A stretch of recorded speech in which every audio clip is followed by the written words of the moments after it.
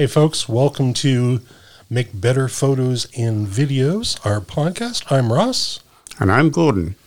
And today we're going to talk a little bit about a phenomenon that has some potential benefits, but also some serious downsides. And that phenomenon we refer to as pixel peeping. So, Gordon, who do we know does pixel peeping? Ah, well, good question. Mostly other photographers. Yes, and often to their own detriment. And that's really what I want to talk about today, is why pixel peeping can actually negatively impact your photography. Good question. You've done a fair bit of research to prepare, which I commend you for. In your analysis, when we say the words pixel peep, what does that really mean? I believe it refers to the process of looking at either your images or a finished product, either at 100% or greater than 100% magnification, or a 1-to-1 magnification, or at a distance closer than the recommended viewing distance of that sized image. And that's pretty much bang on. So one of the things that we know is that our digital editing software allows us to zoom in on our images. And sometimes, some tools, such as applying sharpening, we want to do it 100% magnification or 1-to-1, because we want to see the specific effects of the sharpening. Yes. Is it too little? Is it too much? Are we creating artifacts? There's a good reason to do that. The challenge is that a lot of folks will stay there, and then they start to get annoyed and disappointed, because at 100% with the nose well inside proper viewing distance, and let's use the screen as an example, you're going to see stuff that nobody else is ever going to notice. And yet I know that people get very excited and very concerned about this. So, Gordon, you recently bought a monitor, right? Yes. And what size screen did you get? I bought a 24-inch on the diagonal screen. Okay. And all displays, when you read a number display, 17-inch, 19-inch, 21, 27, 43, whatever, that's the diagonal measurement. And that's an important number because it helps us know what the viewing distance was built to be for that particular display. Large just doesn't mean large.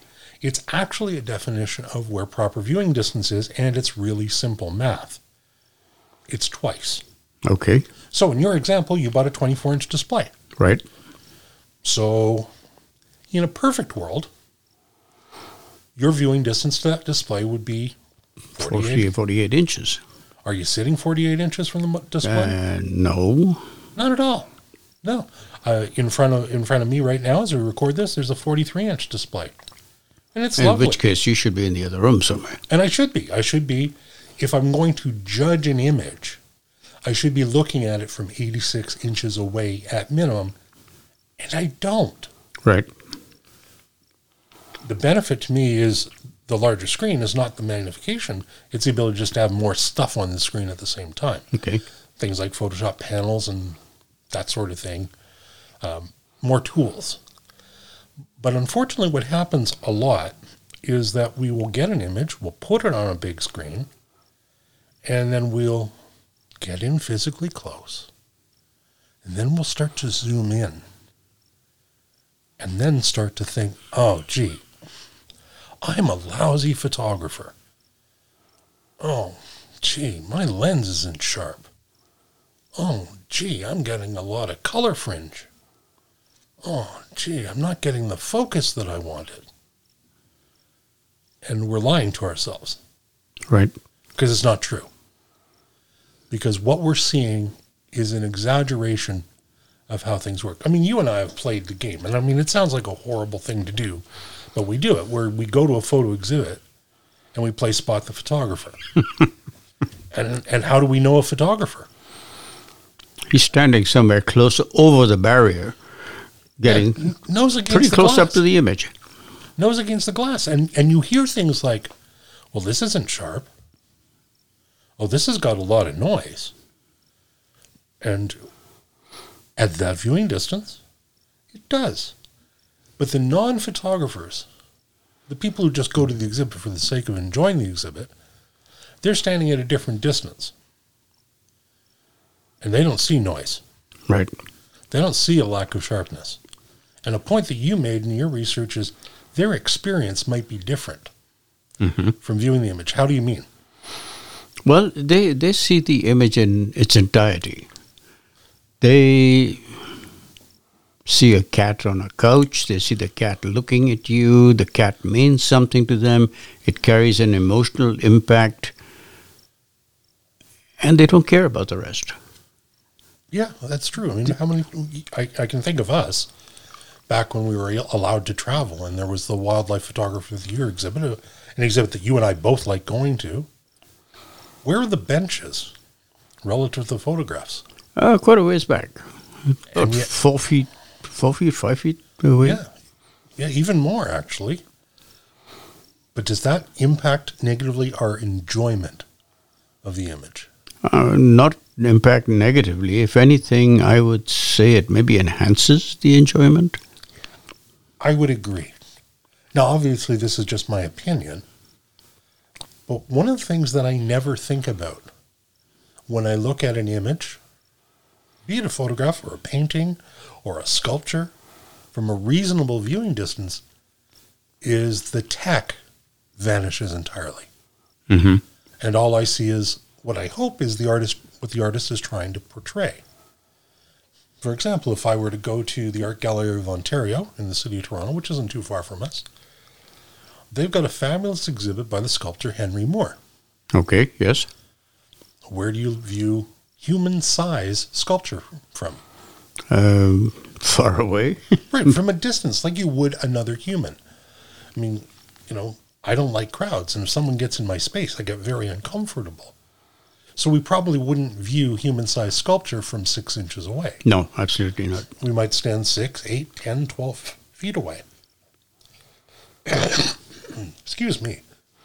Because one of the things I know is if I get right up close to those sculptures, I see chisel marks. Yes. I see imperfections. I see failures. But when I step back, I get the emotional context that I think the artist is trying to achieve. Right.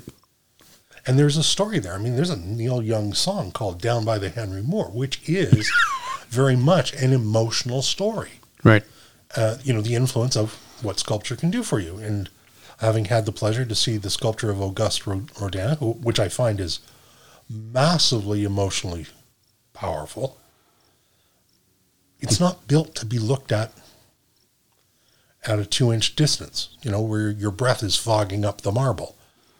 And I would say that the same thing is true for photography. I encounter a lot of folks in the support communities that I try to help out at. Well, I'm zoomed in to 3 times life size, and my images just aren't sharp. There's something wrong with my camera. Is there really something wrong with the camera? No, there isn't. So what's the challenge? The challenge is probably to break the, I'm not going to call it a habit, but break the tendency to do that. I think that that's fair. Now, in your research, you identified some reasons why folks might be inclined to do this. Yes, I did. So maybe you could talk about that a little bit.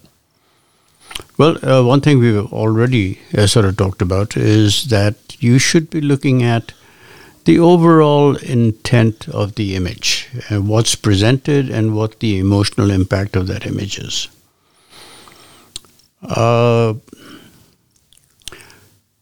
Depending on what we're shooting, you may want to introduce a degree of grain or imperfection or blurriness to maybe produce an effect of how you're seeing what the age of that photo should be.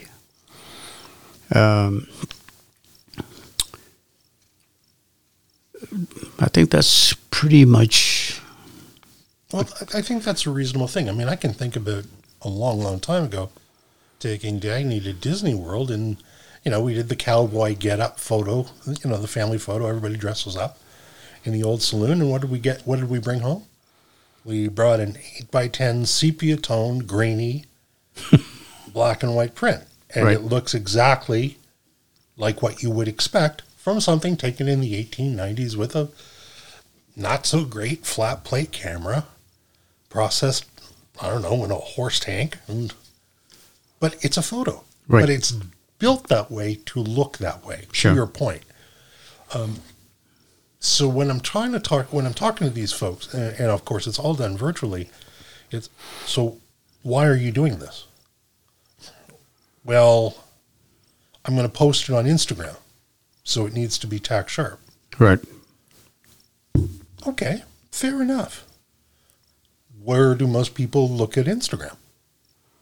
On their phones. On their phones or tablets? Most of them, yeah. Phone, Maybe tablet. on the PC. But even then, we're not talking about a giant screen. No. We're talking about displays that have limited resolution anyway. Mm-hmm. The best that you're going to get is about 400 pixels per inch on one of those Retina displays on an iPhone. Right. And it goes down from there. But if you're looking at an image on a device that's literally 3 inches wide at the maximum, and I'm looking at both of our phones, and that's where we are. Yeah. How much is sharpness at the 300% magnification level going to play out in that view? Absolutely. I would say absolutely nothing at that point. And it's not going to. And Go where I've noticed this is,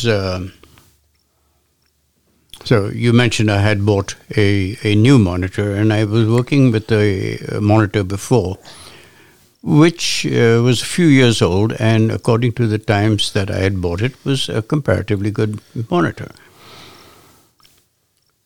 But working it, as I got better at what I was doing, I was not satisfied with what I was calling the sharpness of the image.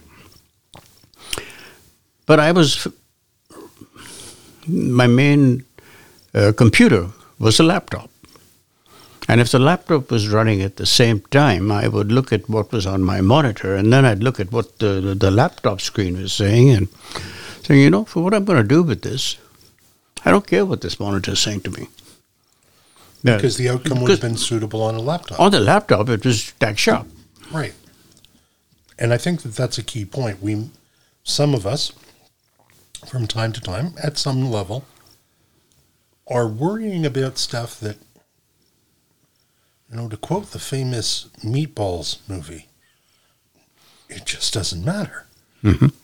And I don't know that that's helping us, because I've actually talked to photographers who say, I can't get my photos as sharp as I want them to be. I can't get my images as clean as I want them to be. Okay, well, let's talk about that. How do you mean? Well, let me show you. Okay, and I'll get a screenshot at 500% magnification. Right. And it looks noisy. And there might even be some color fringing in it, some purple or green bands to it. But I'm only seeing a microcosm of the whole image, or a microsection, pardon me, of the whole image, and it tells me nothing. Because as a viewer, I'm never looking at the image that way. Right. And as a creator, I never want to create a situation where a viewer needs to be there to see what I'm trying to see. Okay, yes. Let's suppose I'm driving down the road, and the only lens I've got on my camera is an 11 mil. Right. And I see a wolf a kilometer away. Right. I pull over to photograph that wolf. And I'll bring it into whatever editor I have. If I have any expectation that this thing is going to have any kind of value, I'm crazy. Mm. Yep. Because it's going to occupy so very little of the scene. I'm going to have to crop in so much and sacrifice so many informative pixels, it's going to look like the cat box. It's going to be ugly. So don't shoot it. Right. And I know don't shoot it is a hard thing for a lot of photographers to do because we feel we have to capture everything. Or some of us do. And that's not necessarily wrong, but I think it needs to be tempered by reality. Mm-hmm. So if we can throw away intellectually the photos that are just not working, I hesitate to use the word bad photo, but they're not going to work in the context that the creator desires them to work. My example of the wolf. Mm-hmm. Okay, that's not a keeper. Right. That's not worth spending any kind of time on. Yep. And all the software in the world is not going to make it better. So put it down to experience, move on, and go do something else. You know, you're a macro photographer. You like to take close-up stuff. Yes. And you just recently, folks, for the camera club where we both belong, we had I guess it's a monthly theme on close-up. And Gord did something that I got to give him a lot of credit for. He shot a caterpillar from an angle that nobody shoots the caterpillar. So how did you shoot the caterpillar? Well, it was staring me in the face. So I got down to the caterpillar's level the best I could, balanced my lens as best I could, and I moved it up until I got the caterpillar in focus. And I am literally at the caterpillar's level. And this the caterpillar was a little higher up, but if it had been any lower, that would have implied putting the camera down on the ground and moving it. And yet, that photograph is, in my opinion, remarkably telling because it's not how I have ever seen a caterpillar in a photograph before. It literally is shot face on. It is. And that particular caterpillar was enjoying a snack. I don't think the snack was enjoying being a snack. But there were lots of elements in that photograph that were not perfectly sharp. Yeah. Depth of field was real shallow, obviously. But the depth of field was like non-existent, so pretty much anything behind its eyes was non-existent. So you didn't worry about that? No. Because you were thinking in the context of the total story.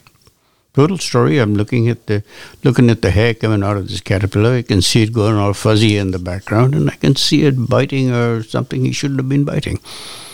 Or perhaps he should have been biting. Who am I to judge the morality of caterpillars? Although we are having a huge problem this year with caterpillars. Yes, we are. In our trees. That's a different problem entirely. So you didn't have to spend your time zoomed in super tight and criticizing your sharpening and worrying about noise. You contextually created your edits, and we all edit to some extent, yes, based on the story you wanted to tell. Is that yes, right? That's correct. Isn't that a lot more liberating than being zoomed in at 300% saying, geez, this isn't quite as sharp as I might like? Yeah, and I think part of my acceptance of this came about from, I don't know if it's direct or not, but I shoot with a 4/3 sensor. Mm-hmm. It's less forgiving of bad lighting situations or high ISOs.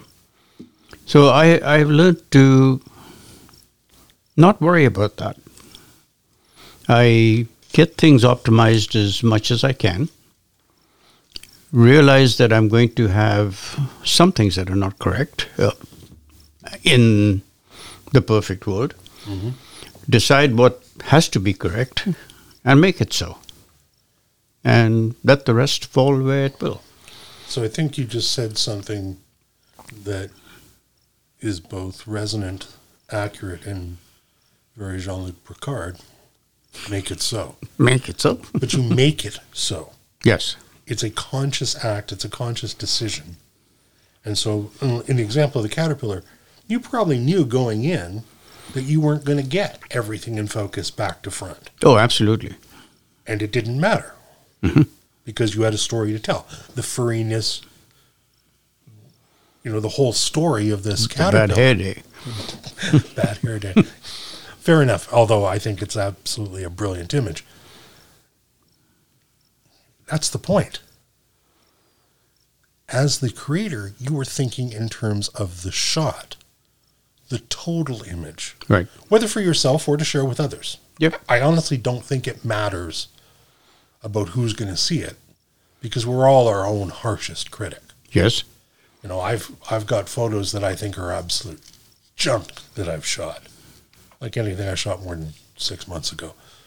In general, I'm pretty critical of past work. But other folks will look at it and go, wow, that's incredible. And they'll spend a good amount of time thinking about the photograph and viewing the photograph. I went through a period of black and whites of trees in fog. And emotionally at the time, that was what I was looking to do. Right. And I can look at them now and go, don't care. Because I'm not in that place. Right. But the photograph can take me back to that place because that's what a good photograph should do. Right. Yet others will look at that and go, oh, did you notice this? Did you notice this other thing that was happening in the context of the story? The fact that it's foggy and it's damp and there's still an old man walking his dog in the distance. I can't remember. I really can't. But they're right. And that is something that makes the image more inviting. But if all I was concerned about was the amount of noise, or whether I had, as you talked about earlier, consciously applied a grain effect, Yes. I would have lost the whole point.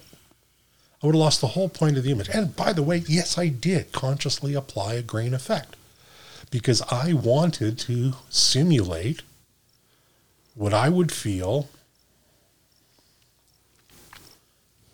many decades ago, shooting Tri-X, Right. pushed one stop, Right. which was a grain fest.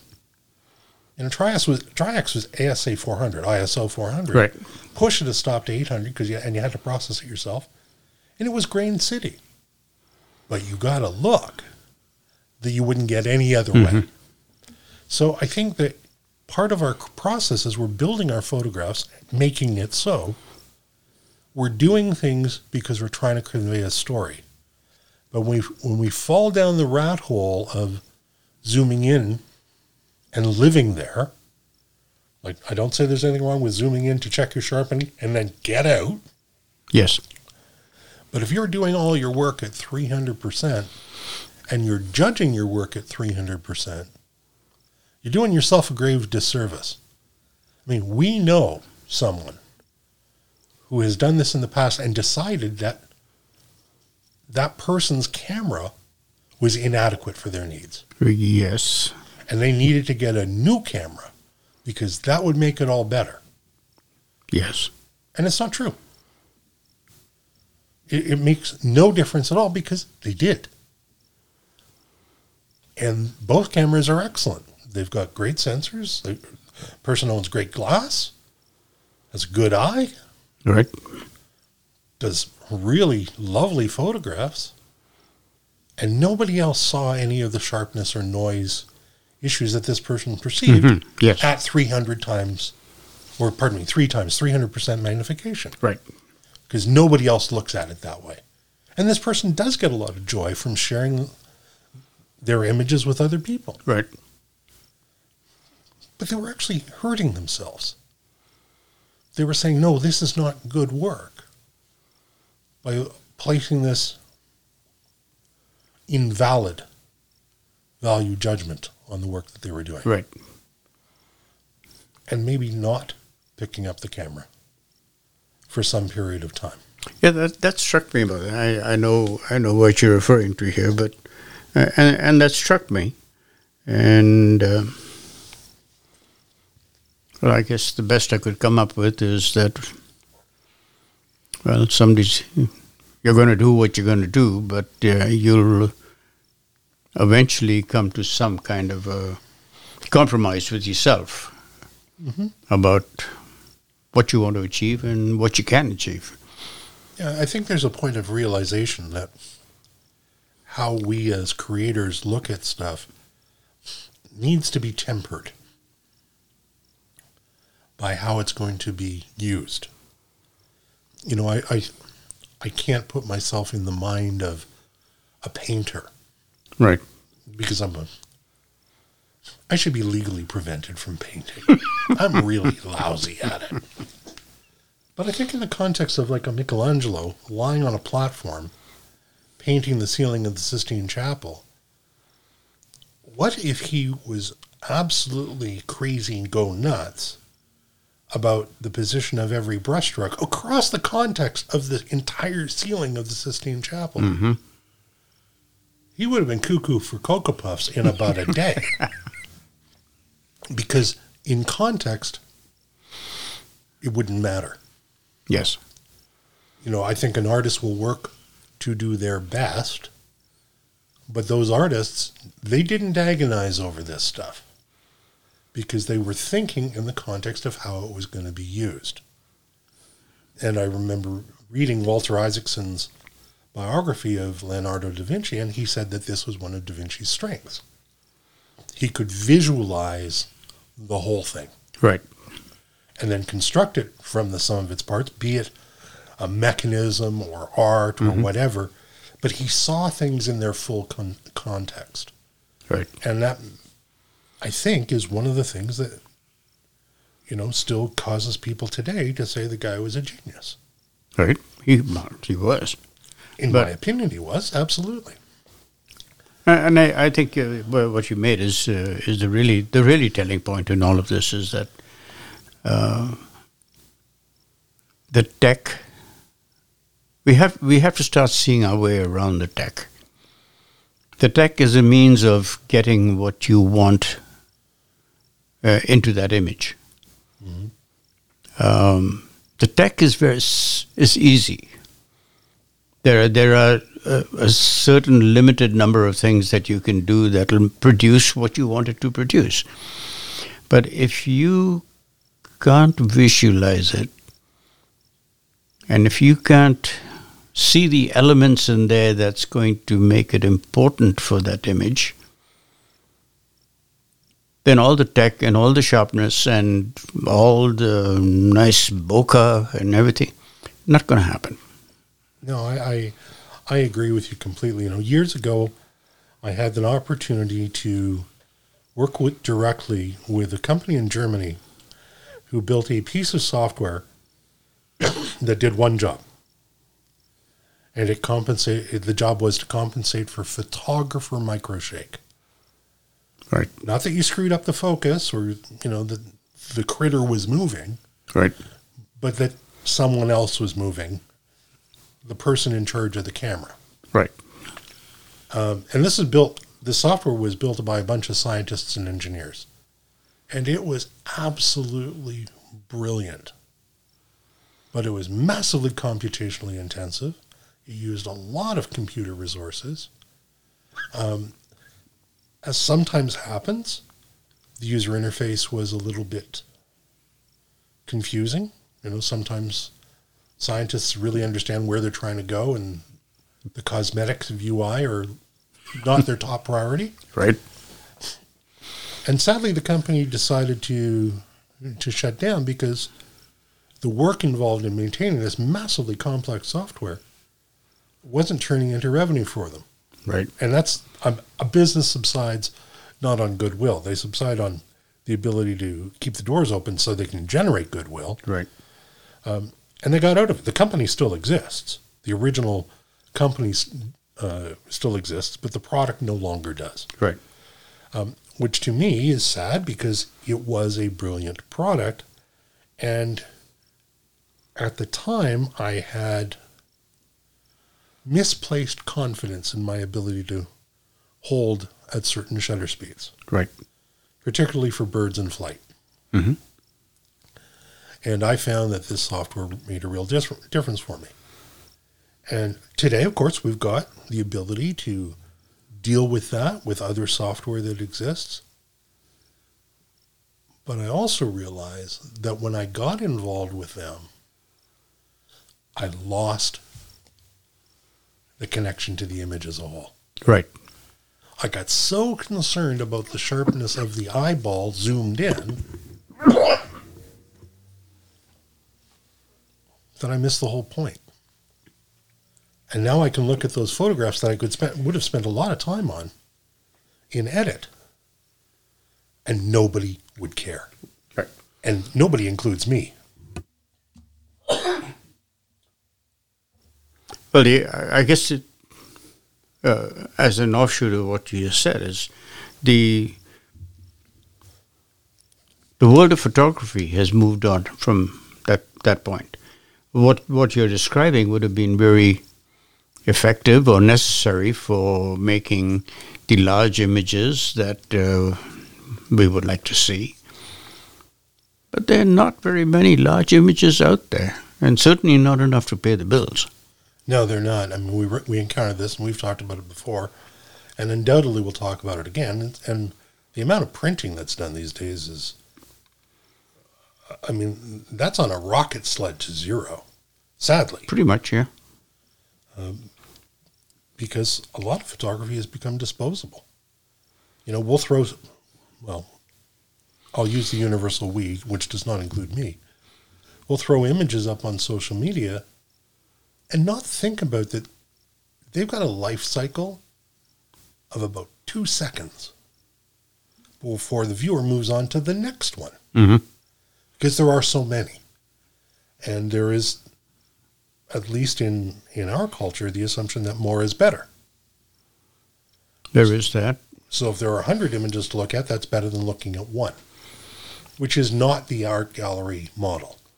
But the people you're talking about, though, is another subset of people. Mm-hmm.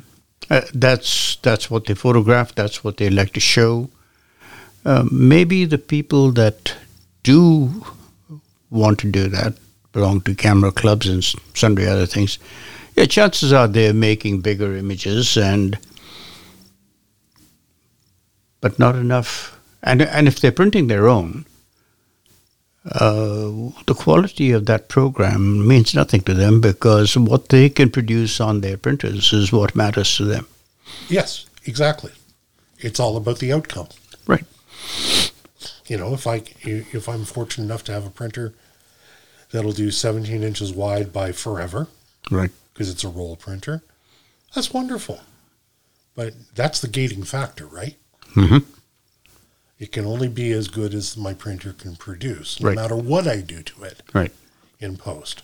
And my experience with the photograph is going to be the photograph on the wall. Yep.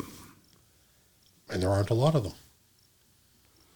And one of the people I know who prints more than anybody else I know, I mean, I've been in his house, and it's wall to wall with some very good images that he has made. And he had them all printed at either Walmart or Costco. Mm-hmm. And he's happy. Well, he's happy, and most people that see them are happy.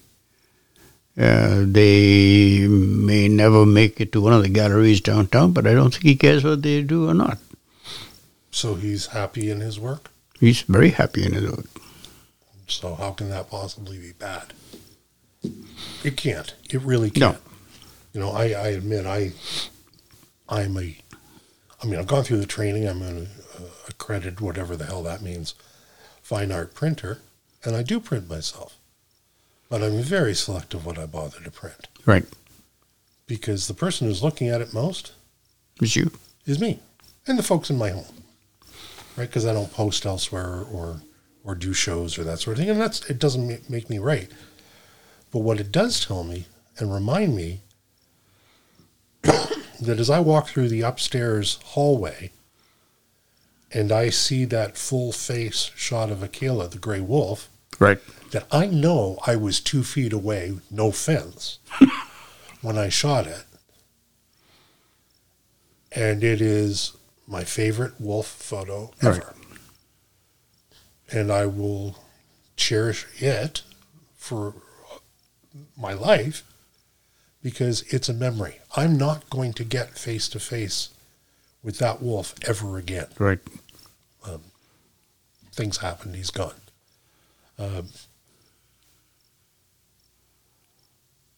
Is it sharp? Yeah. Is there any digital noise in it? I don't know. Yes, that's very true. Because I don't care. Right. The outcome matters. His eyes look great. His teeth look great. And, he's a cross between something that'll rip your throat out and sit in your lap.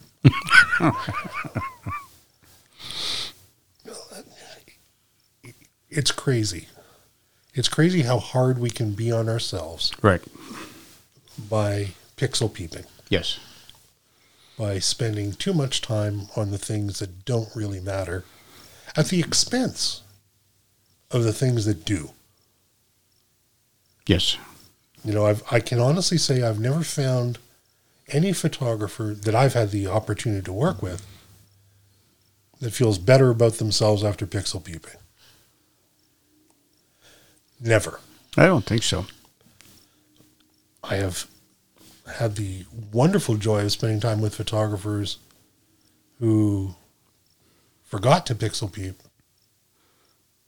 and they're having enormous joy in what they're doing. Right. And for me, I'd rather see somebody having joy than frustration from a creative art, whatever that creative art is. Mm-hmm. What's your thoughts? I absolutely agree. I mean, I have this conversation with members of our club periodically for various reasons, and I keep coming back to the point that if you're not shooting to enjoy it, then why are you shooting it at all? It's a great question. Because if it's not, if every time you go out you have to worry about how perfect this is going to be, stay home and read a book or watch television or something, but don't waste your time. No, and interesting. I think that ties in. So in the past month, we do a thing in the local camera club, which is a photographer study. And last month you did the American photographer, or Swiss-American photographer. Swiss-American. Robert Frank. Yep. I didn't care for the work, but others do. And they get a lot out of it. And what I don't like has nothing to do with grain or sharpness or any of that stuff. Right. I didn't like the emotional context. Right. It just felt forced to me. And that's okay. Others can disagree, and we're both right. Mm-hmm. But at no time did we get involved in this technical miasma of junk that really doesn't matter. Sure.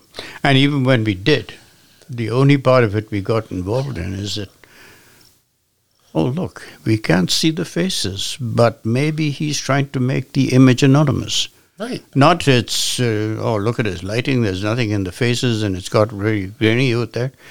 No, we can't see his faces, but maybe for a reason. Yeah, it could have been a constructive choice by the photographer. In my opinion, he's definitely got an agenda. And there's a story he is feeling compelled to tell. Yes. And in that context, he's done a really, really fine job. And I agree with you. When I first started looking him up, I said, I don't know why everybody's making such a fuss about this guy, because I hate what he's done. And then I started reading the background, and then I started seeing what his agenda was and saying, well, maybe he's achieved it, and I didn't miss it. I missed it to start with. Because you weren't aligned with where he was trying to be. Yes. And that's true for me, too. Right? I didn't align with his methodology of storytelling. Doesn't mean that he failed. Well, there's a whole generation of people who feel he didn't. Exactly. And I think we're all content in saying, we like what we like, and if you don't like it, that's okay. Right. We don't have to have a war or bash each other on Twitter or any of the social media just because we don't agree about something. That is the ability to disagree and still be respectful. That's That's a sign of a higher civilization. And while we may be losing that or feel like it's losing it, that's a different topic. That's a different topic. Pixel peeping. But I think we can agree that of all the photographers that we've spent time looking at, pixel peeping is probably not their main thing to do. I don't think any of them did any pixel peeping. No. None of the ones we've talked about. Well, and I've had the joy to be taught by some of these people. And I know they don't. They're thinking about the context and the story. So maybe that's something that we could all learn from. I would say that. So my closing thoughts to our listeners would be, pixel peeping isn't helping. And if it's not helping, stop doing it and focus on the joy of creation. Okay. Last thoughts from you? No, I think you've covered it just fine there. Okay, cool. Well, this has been the Make Better Photos and Videos podcast. I've been Ross. I'm Gordon. And we'll talk to you again real soon.